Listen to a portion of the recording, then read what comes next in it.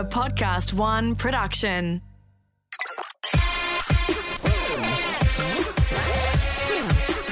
Oh, that's a curly one.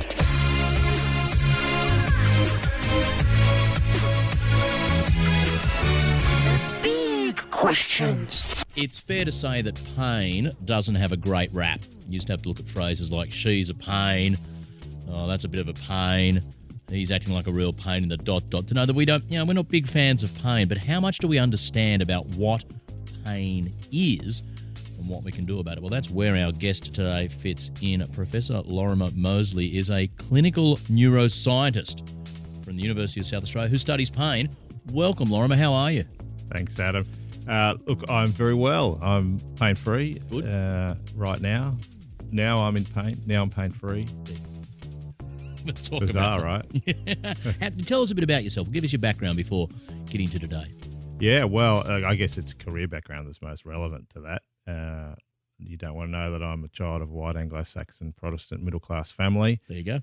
I did physiotherapy as an undergraduate degree, worked as a physio for 7 or 8 years, treated a fellow I remember really badly. I treated him, I had no idea what was going on with him, proposed something preposterous, and he happened to be the dean of the Faculty of Medicine and said, you should do a PhD. So, I think he was trying to get me out of clinical practice or something. But I did a PhD effectively in how the brain controls movement when you're in pain. I then did postdoctoral research looking at the role of the brain in persistent pain problems, worked at University of Queensland, worked at University of Oxford in the UK. One night in the UK, my wife came in and said, Lozzie, I want to go home. And all of my reasons for not wanting to come home were vanity, and hers were pretty noble. So we came back to Australia, and I took up a position at University of South Australia doing human neuroscience research. Now, Lorimer, you told a story at TEDx in Adelaide a couple of years ago that concerned you bushwalking, and I remember you gave the audience the detail that didn't seem necessary to me that you were wearing a sarong, but let's take that visual image. Something happened to you on that bushwalk that is a great sort of illustration of your theory about what we do and don't know about pain. Can you tell that story again for the listeners, please? Sure. Yeah, I think I've told this story to thousands of patients. And the reason we tell this story to people is, as you say, helps us understand how the system works. The sarong actually is quite important because I don't want anyone to think I'm too much of a nerd as a professor. Sure. So wear the sarong. Breaks down barriers. Yeah. So I was camping in the Australian bush, and I like to get up early in the morning, beautiful time of day, put on my sarong, went for a walk, and at the time all I remember of this scenario was that I was walking along, felt like a scratch from a twig or something like that on my leg, kicked it off. And just that little episode is a great way to understand what actually happened then physiologically. And we could summarize it to say, well, something happened on the outside of my left leg in the skin. We've got touch detectors. We've got all sorts of amazing, we call them mechanoreceptors, right? So things that detect mechanical pressure, if you like, mechanical forces. So something in your foot has detected the feeling of something else impacting on the side of your foot. Yeah, so the stimulus that goes across the calf, if you like, the outside of the calf, was detected. Rapid messages go straight to the brain and effectively tell the brain something's touched the outside of your left leg in the skin. And they sort of say it quickly. It's a very fast system. Triggers motor, movement responses and things like that. Meanwhile, whatever that thing was sufficiently dangerous to activate specialized receptors we have all over our body. And we call them, in the hood, we call them nociceptors, which means danger detector. Okay. Literally means danger detector, right? And so these are different to the other detectors that just told you, oh, you felt something down there, you've bumped into something. Exactly. They detect danger. They detect danger, but they can't tell you anything about the danger. They rely on the other nerves to tell you something about it, right? So they would have taken a message to my spinal cord and release of neurotransmitters, chemicals released into a particular place in the spinal cord, which is effectively saying there's danger on the outside of your left leg in the skin. And then that's detected by the next nerve in our system, which may or may not send a message to the brain saying there's danger in this location in your skin. So that would have said danger on the outside of your left leg in the skin. And then the brain has to do the really powerful processing. Mm-hmm. And this is what I love about what I do, Adam. Like, the complexity of this system is inconceivable, right? Because your brain's dealing with it. Your brain's had a couple of messages here about your leg. I brush something and, actually, this could be a bit serious. Yeah. Maybe 100 milliseconds later, so a tenth of a second later, the serious message comes in. And then the brain evaluates, okay, what should I do? What should this organism, of which I am the controller, do in this scenario?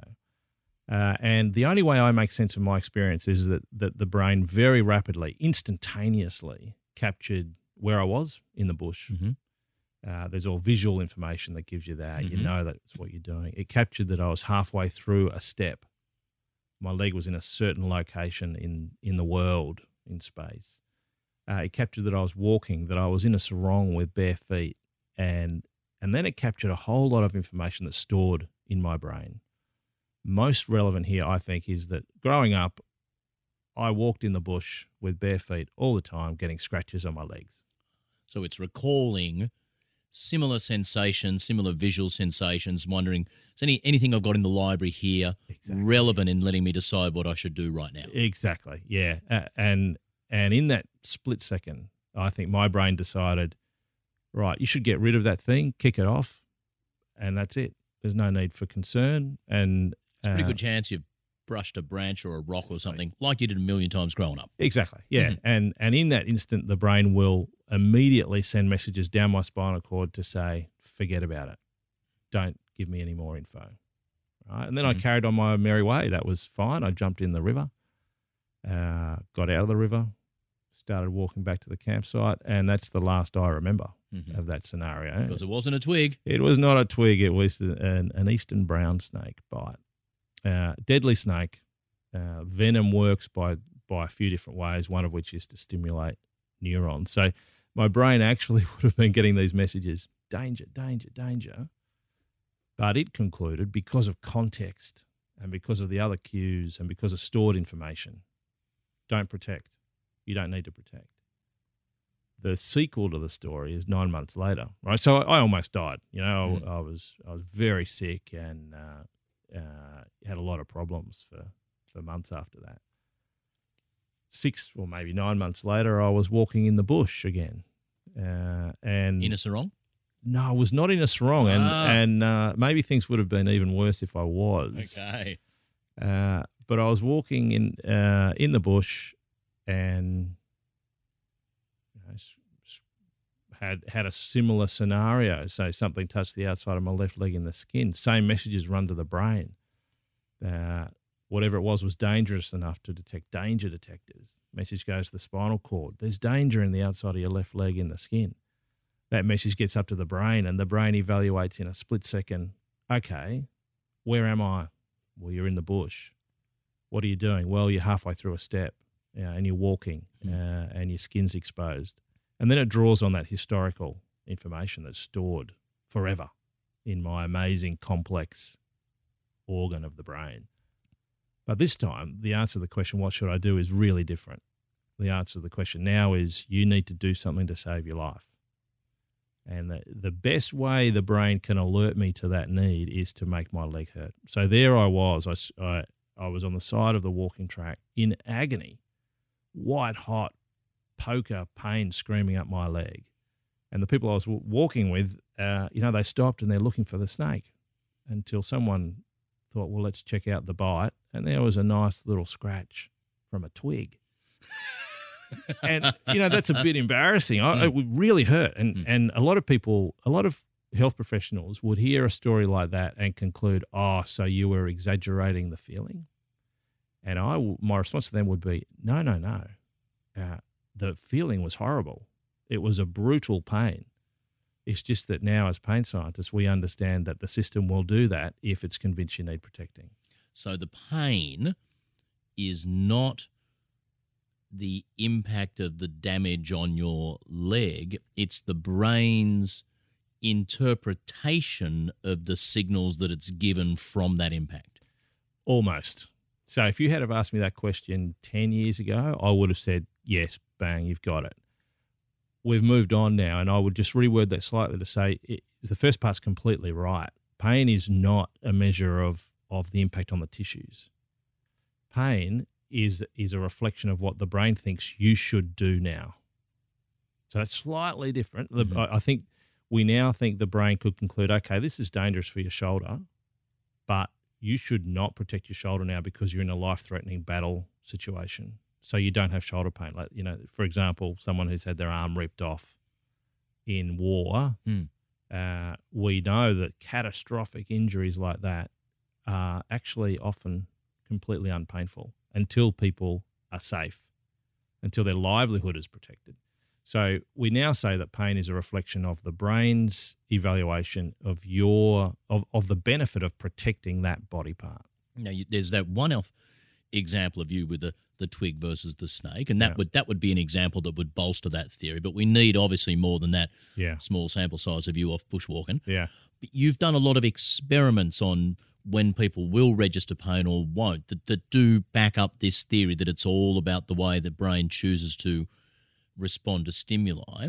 Walk the listeners through a couple of examples of those sort of experiments that really show the crucial role the brain plays here. Yeah. Well, we've done a few experiments. The one that I think most people find easiest to grasp is a really cute experiment where we got supposedly normal, healthy volunteers. So we probably have to concede these people are not normal because they're volunteering for pain experiments. Sure. Right? Okay, so taking that into consideration. If you're willing to volunteer for something for experimental work at the pain clinic, you're a particular sort of dude. Possibly you are. You're a cat who rolls a bit differently. But within that group of people, what did you do with them? So these healthy people, we gave them a very cold stimulus on the back of their hand that normally would hurt.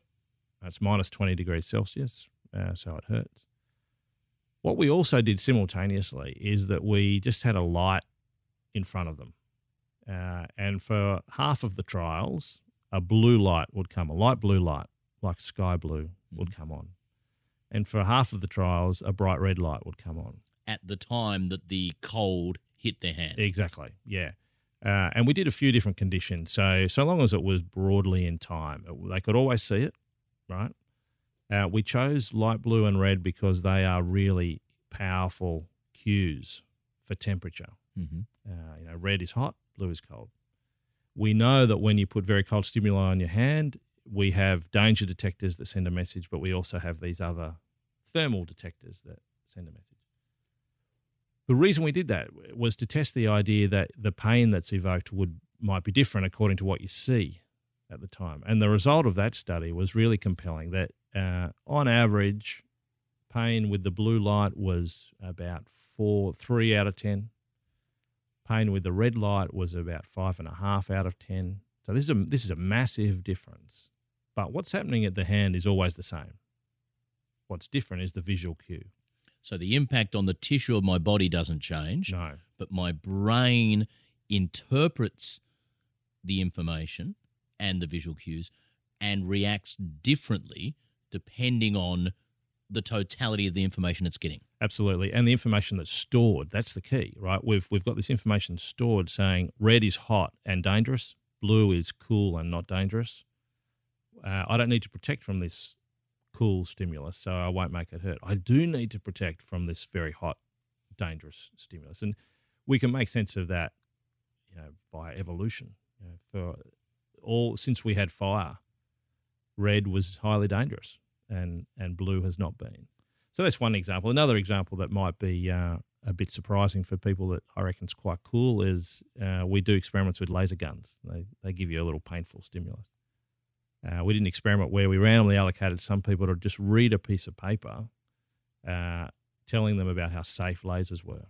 Right? They're used in supermarkets. They're used on things that some people might remember called compact discs. Mm-hmm. They're every day. They're part of everyday life. The other piece of paper told us how dangerous lasers were. They're banned in warfare because of the danger. You can blind a pilot from 5 kilometres. They're used to cut through iron bars. And then we just gave these people laser stimuli.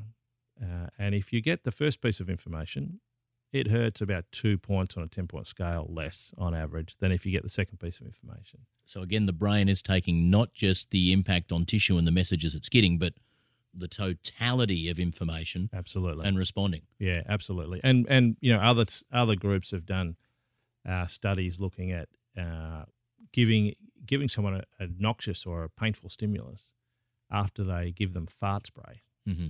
Right. So fart spray, being in the disgusting smell, increases your withdrawal reflex from another stimulus and increases the pain of the stimulus.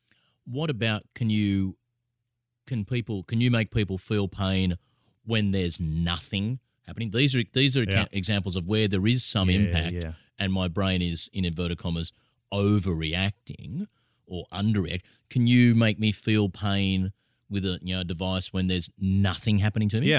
Yeah. So we don't. The smile on your face when you said yes. Oh dear. You know, the deceit of some of these experiments is pretty fun. Yeah.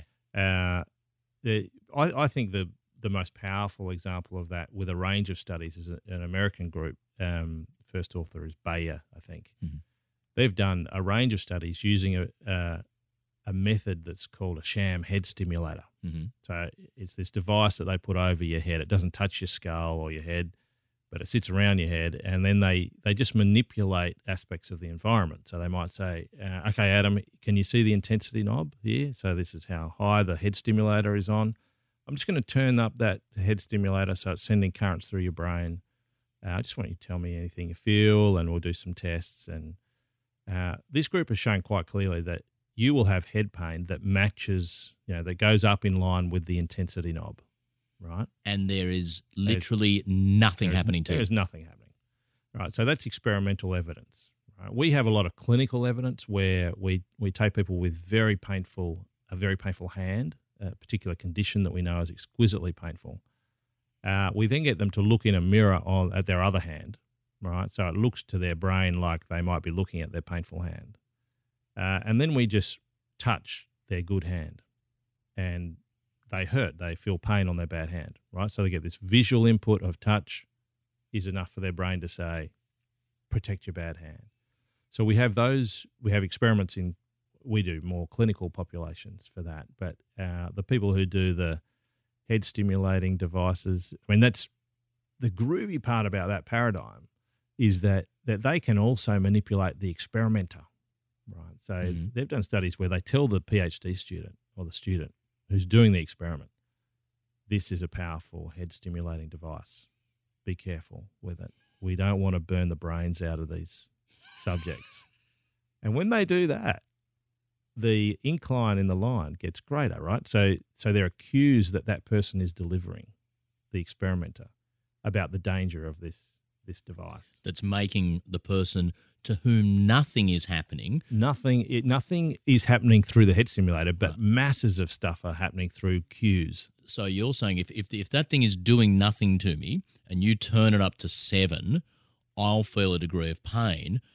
But even though there's nothing happening to me, if you're nervously turning it up to 7, I will feel even more pain than I would have if you'd confidently turned it up to 7 as though you weren't about to fry me. Yeah. And there's a version of this experiment. It's my favourite experiment in Painfield, done by a guy called Richard Gracely. And they looked at people who were having their wisdom teeth removed, and they gave them this powerful analgesic called fentanyl. It's part of the morphine family. Cool experiment because they went to half of the dentists and said, I'm really sorry, we don't have any fentanyl. You'll be injecting the placebo, right? But don't tell your patients, right? In reality, every patient had a 50% chance. So they were lying to the dentists, right? And then they looked at the pain-relieving effect of placebo across everyone. The people who had a dentist who thought they could not be injecting the drug got worse with the placebo, obviously worse. The people who had a dentist who thought they might be injecting fentanyl, they got better with the placebo, right? The difference was what the dentist thought they were injecting, right? And then they ask a third person to watch the video of this interaction and say, which group do you think this dentist is in? And they can't pick it. They cannot pick it, but something is being communicated between the confident clinician who thinks they might be relieving your pain and the clinician who thinks this is going to be useless. And that's adding to the amount of information the person who's receiving the needle is processing and the decisions their brain is therefore making. Exactly, yeah. So it's the opposite of protection. It's information to say you don't need to protect as much. Right? That's any treatment does this. When you were bushwalking and the brown snake bit you, and so if you hadn't been bushwalking and exactly the same thing had been happening, if you'd been sitting at home on your lounge and the same thing had happened, would your brain have reacted differently and would you have felt more pain because it would not be typical to feel that sensation sitting at home stationary on a couch? Beautiful question, Adam. It nails the concept. I don't know because I haven't done the experiment, but And it'd be a tough experiment to convince you to do. Hard to get ethics for that. Too. I would be very confident predicting yes, it should hurt a lot outside of that context. And we see that scenario a lot. People who have chronic neck pain, pain's getting better, things are going well, they go back to the intersection that they had the car accident at and their pain returns. Right, so those contextual cues are very important. But yeah, the simple answer, yeah, I bet I would have been in agony. I'm Adam Spencer. I'll be back with some more big questions soon. So I'm talking with Professor Lorimer Moseley about what is pain, and we'll discuss soon the massive role that chronic pain plays in people's lives and in hampering the entire Australian economy. You're on the big questions with me, Adam Spencer. Back with Professor Lorimer Moseley talking about pain. Let me ask you, Lorimer, about another couple of types of things about pain, a specific one of examples of pain, and I want to know if you have any theories on this sort of stuff. Referred pain. I went through a period of time where I was getting infections in my wonky eye because the eye wasn't closing at night. And a couple of times I had to go and have all medicines and all that. And each time when they asked me to explain, so where do you feel the small cut is? Where's the infection in your eye? And I'd say it's right up there on the top left. And, that's interesting because it's actually a completely different part of your eye. The pain was being referred. The brain was interpreting the pain as existing in a spot where the impact on my body was actually not. And you hear about if someone has a heart attack, they often feel it in an arm or their leg or back rather than where the heart is attacking. What's going on there, and how much do we understand about referred pain? Yeah, quite a lot, actually. So there's probably two broad categories of referred pain. The first category that's really well understood can best be conceptualised as though you have a train line. So here in Sydney, most of the rural trains will stop at Strathfield on the way into Central Station, right? So you might have one train that's coming from Melbourne, stops at Strathfield, another train that's coming from Broken Hill, stops at Strathfield, but they in a situation where both of those trains say, well, let's send one train on from Strathfield to Central. When the train gets to Central, you don't know whether they've come from Broken Hill or Melbourne, right? So we call this convergence in sensory pathways. And the brain has no mechanism of determining which was the original location of the message, right? So most referred pain that can be consistently reproduced. So if in your situation with your wonky eye, if you were always feeling it in that location, right, even though it was the wrong location, we would explain that by convergence, right, to sensory pathways coming together as a matter of efficiency. And there are consistent things across people, but there are also individual quirky stuff, just the circuitry of how we developed.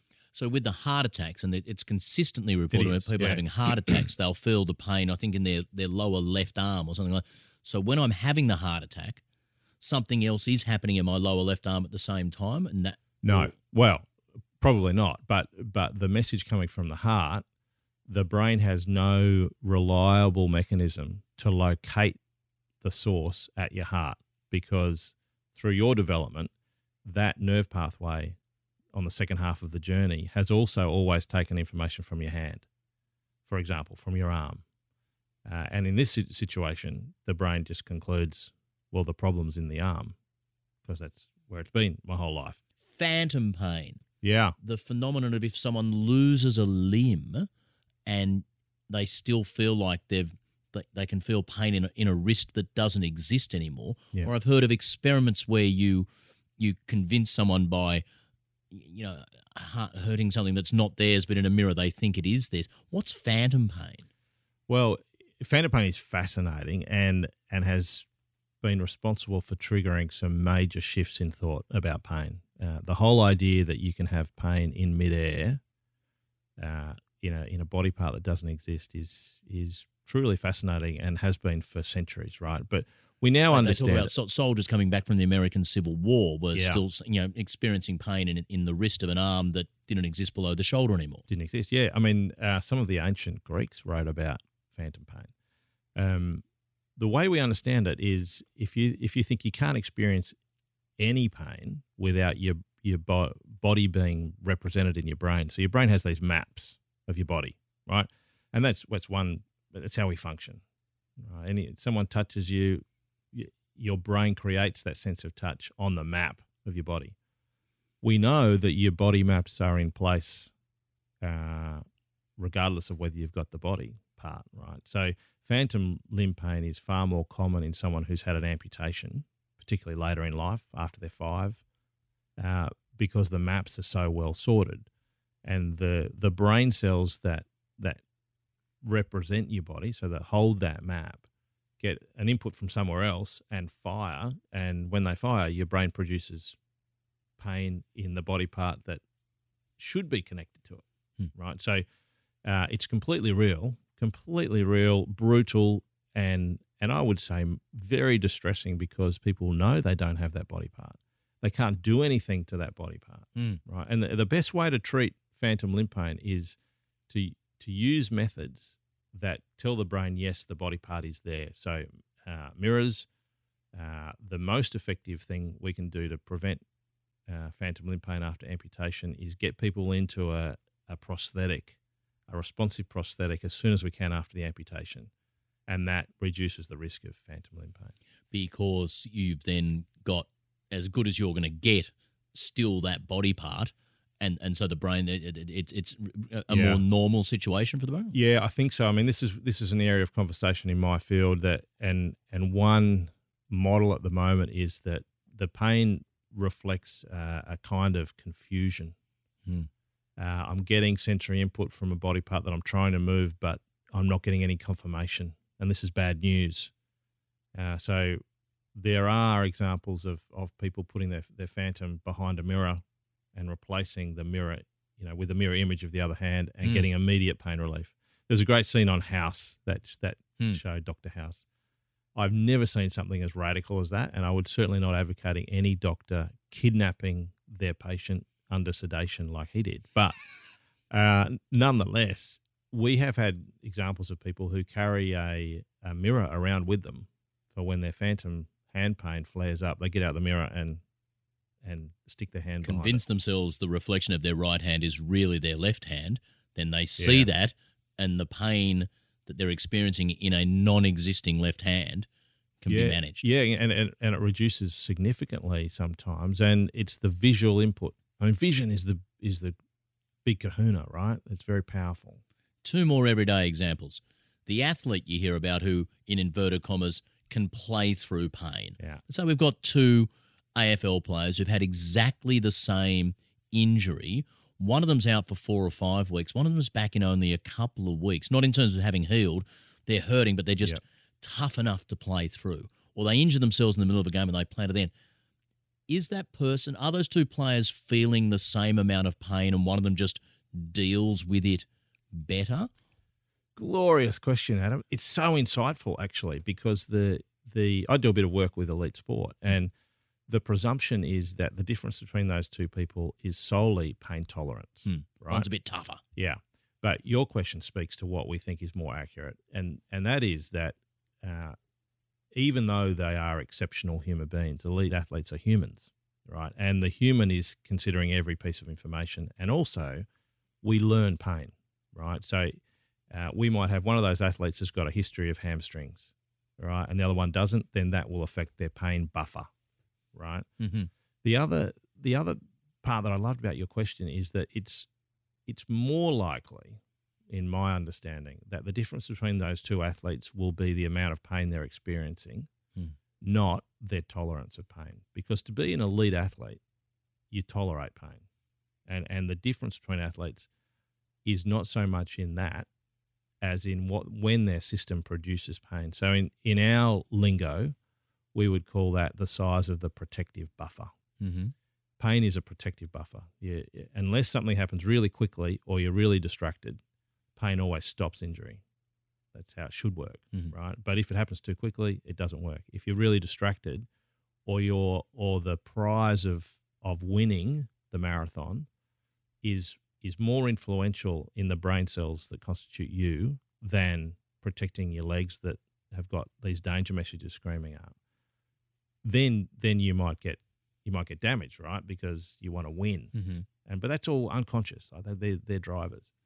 Aside from that, the things that make us champions, I think, are the physiology of the system, and that's cool. But the really important one is the size of the protective buffer. And some people are able to squeeze their protective buffer to the smallest margin possible, and they're the ones who win the gold medals, win the Tour de France. In my view, the difference does not lie in whether they're tough or not. It lies in an unconscious system within them that incorporates everything from physiology, biomechanics, to immune-mediated synapses in their brain. But you can train it up a bit if you've pushed yourself to the pain barrier a few times before. Do you get better at? Can you make your protective barrier narrower and more resilient? Yeah, you can. Yeah, and that's what athletes do, and they expose themselves. They go into the buffer, and it really hurts. And after that trial, that's a learning trial that the brain realizes, okay, that wasn't actually damaging in the end. And I remember hearing a story a couple of years ago from the Brisbane Broncos rugby league team, I think, had their pre-season 3-kilometre run.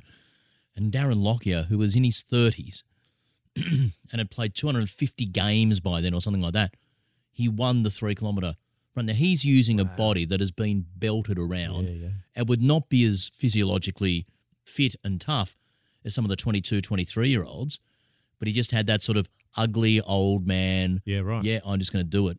Yeah, that's so he's felt the pain before and he knows it won't stop him and he's better at dealing with it in that sense. There's that, but there's also that because his system has produced the pain. So that's the language we use. The brain produces pain rather than registers or perceives, because the pain is something. It's a construction of the brain. Right. This is the groovy part about pain. It's like consciousness.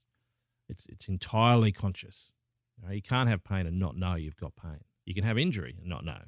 You can have danger messages and not know. You can't have pain and not know. So, Darren Lockyer example is a great one where I would say that he's exposed himself to enough pre-seasons that his brain is less likely to protect him or protects him a bit later in the danger message journey than those 23-year-olds.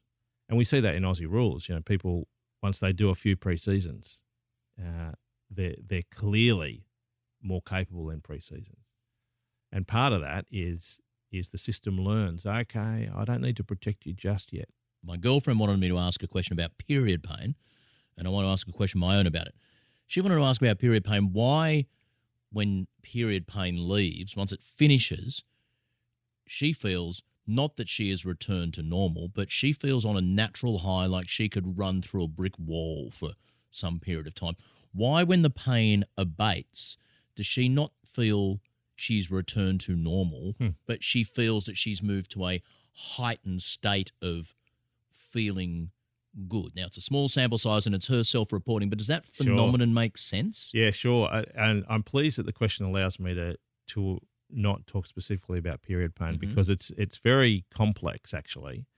But that phenomenon that she is observing is quite well recognised, and there are entire research groups who study the pleasure of relief. And there is some understanding of the molecules that are involved in when we have a noxious situation. So a period is a great example, that there are probably danger messages coming at the brain, then that will normally trigger systems in the brain to release morphine-like molecules. And they also stimulate reward systems. That's why people get addicted to opioids, right? They get addicted to gambling and stuff because of these reward systems.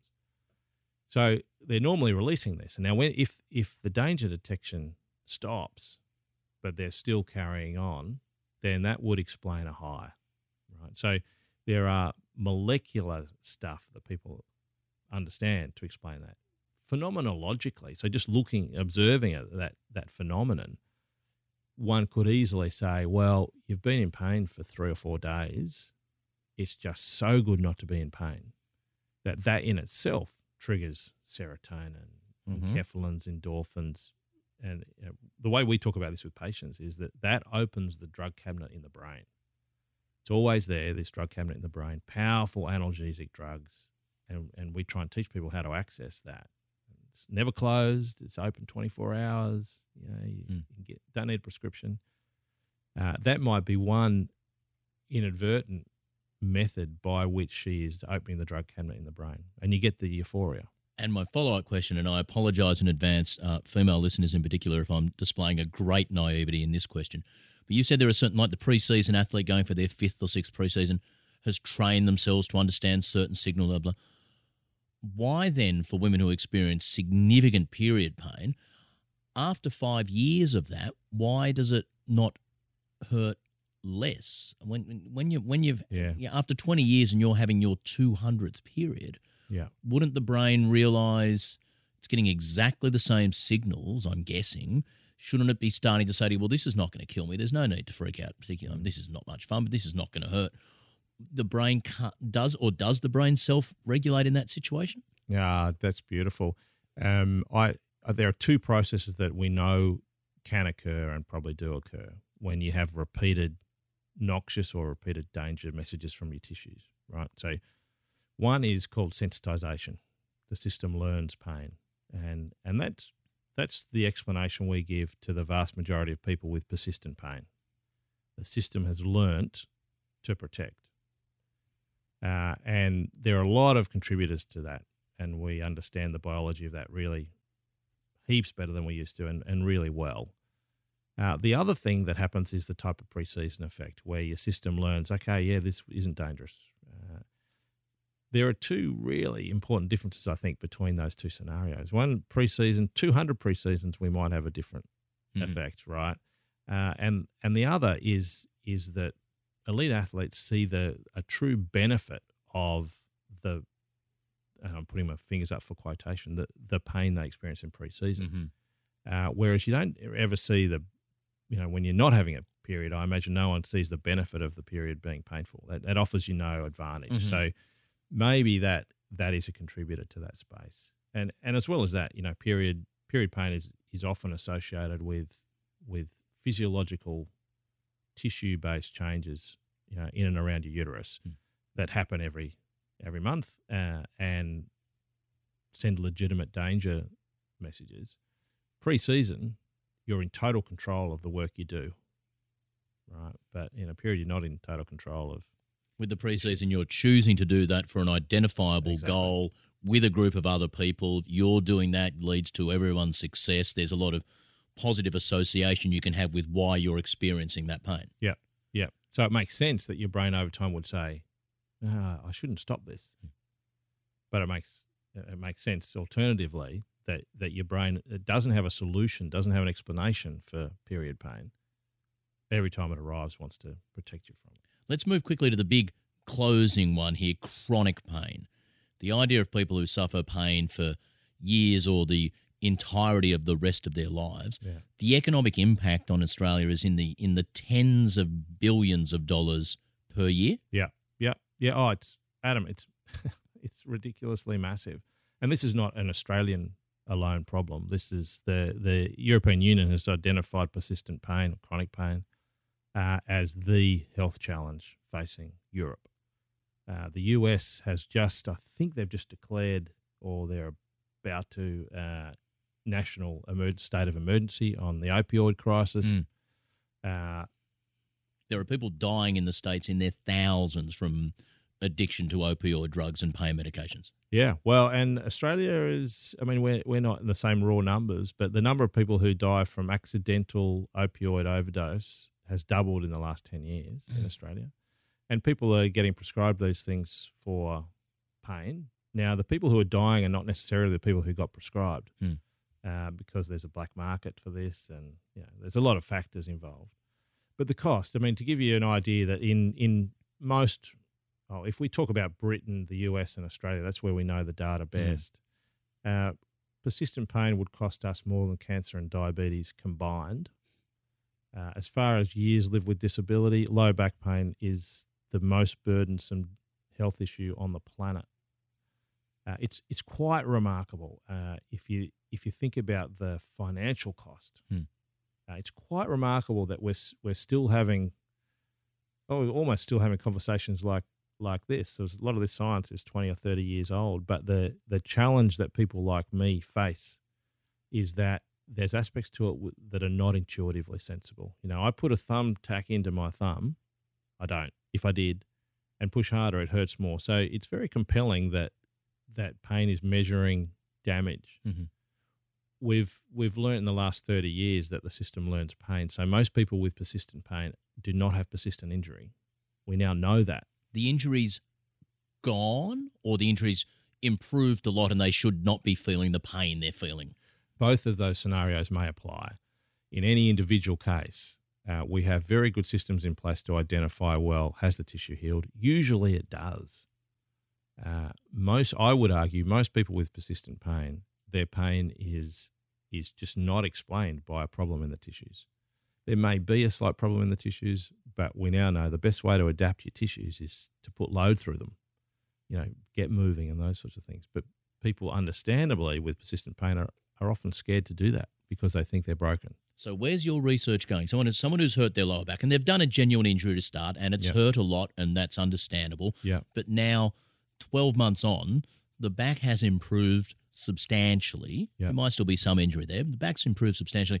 They're still feeling significant pain, and that pain's going to keep going unless we do something. But what do we need to do there? Do we need to teach that person to just live with that pain, or do we need to make them feel less pain? What are we aiming at? Jeez, that's great. I feel like I could have sent you these questions. It's just ideal. I mean, really, the grasp you have of the field is outstanding. Adam, well done. But this is where the natural's curiosity is taking me. This is where your answers are taking me. Well, look, we know, and we've known for 30 years, that individual can improve their life whether or not their pain changes, right? And there's a lot of techniques. They're basically cognitive and behavioral techniques in the psychological field, lifestyle type stuff, and you would have heard of things like ACT and mindfulness and all that. That's all good. So you can still sense the pain, but you can get on with at least an aspects of your life, even though you're still registering that pain. Yeah, you can still have quality of life, but still have pain, right? But that's not what excites me, and that's not my research as much. My research is driven by this fundamental capacity of biology to adapt. And then we have all this empirical data that show that when people understand what pain really is, that it's not a measure of the state of their body, it's a reflection of every piece of information about protection. When they understand that, and then they go searching for what we call DIMS, which stands for evidence of danger in me. Right? So they might be movements, but they might be people and places and thoughts and lifestyle aspects and all that. They go searching for DIMS to try to remove them, right? And they go searching for SIMS, evidence of safety in me, to try and collect them. And then they undergo a graded exposure, right? Which effectively means we get below their flare-up line. We help them to understand, how can you get below your flare-up line? And then train your system to be less protective. What are examples? If I've got this back injury, I'm this hypothetical person, what are DIMS that I could be removing and SIMS that I could be improving my grasp of? What sort of things impact on people's lives in those ways? Well, DIMS, we could start throwing them off in many domains. So sleep loss, sleep habits, food habits, exercise habits, if you're unfit, what you think is the problem, right? I saw a patient a few months ago who called himself the Roman Ruins. And I said, why do you call yourself that? He said, well, have you seen my x-ray? And I looked at his x-ray, and it's a typical 55-year-old's x-ray with signs of adaptation in bony structure. In his mind, he's ruined. So we would say we want to remove that DIM, that belief And the fact that he calls himself that and he says he's got a dodgy back, all this sort of stuff, they're all DIMS. What you think, so we go through a system. What you think, what you say, what you hear, so what your loved ones are saying about you, the things you see, so you might see posters of discs swollen on the wall of the physio. That's a DIM for some people. Places you go, workplace, might be a DIM. These are all part of the things that are sitting in that toolbox that the brain looks into when it is feeling any sensations and decides how much should I be reacting. Exactly. Yeah, exactly. And I guess what we really want at the moment, you said, where's your research going? So my research does some stuff at that more basic end where we do fundamental experiments that we've spoken about in the laboratory. But also what can we do at the clinical end and at the population end. So we're heavily involved in the population space at the moment. We want people to think differently about pain. We want someone, when they're in pain, to ask their health professional 3 new questions, right? And that first question is, how do I know if my pain system is overprotective? Second one is, how can I train it to be less protective? And then we want clinicians to be coaches, right? Talk you through it, and it will be very individually specific, but you'll find a path. And the third one is, how do I know if I'm safe to move? Because of everything we've learnt about, the most effective thing we can do is move. We just need to make sure we progress that in a way that doesn't set off that protective response.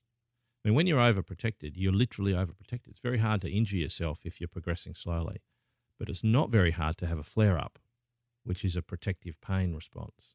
It's not an injury, but the system becomes very sensitive and it's easy to go over the line of protection.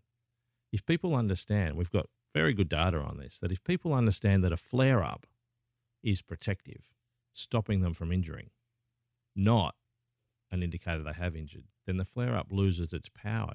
People who were in bed for 4 days now are in bed for 3 hours.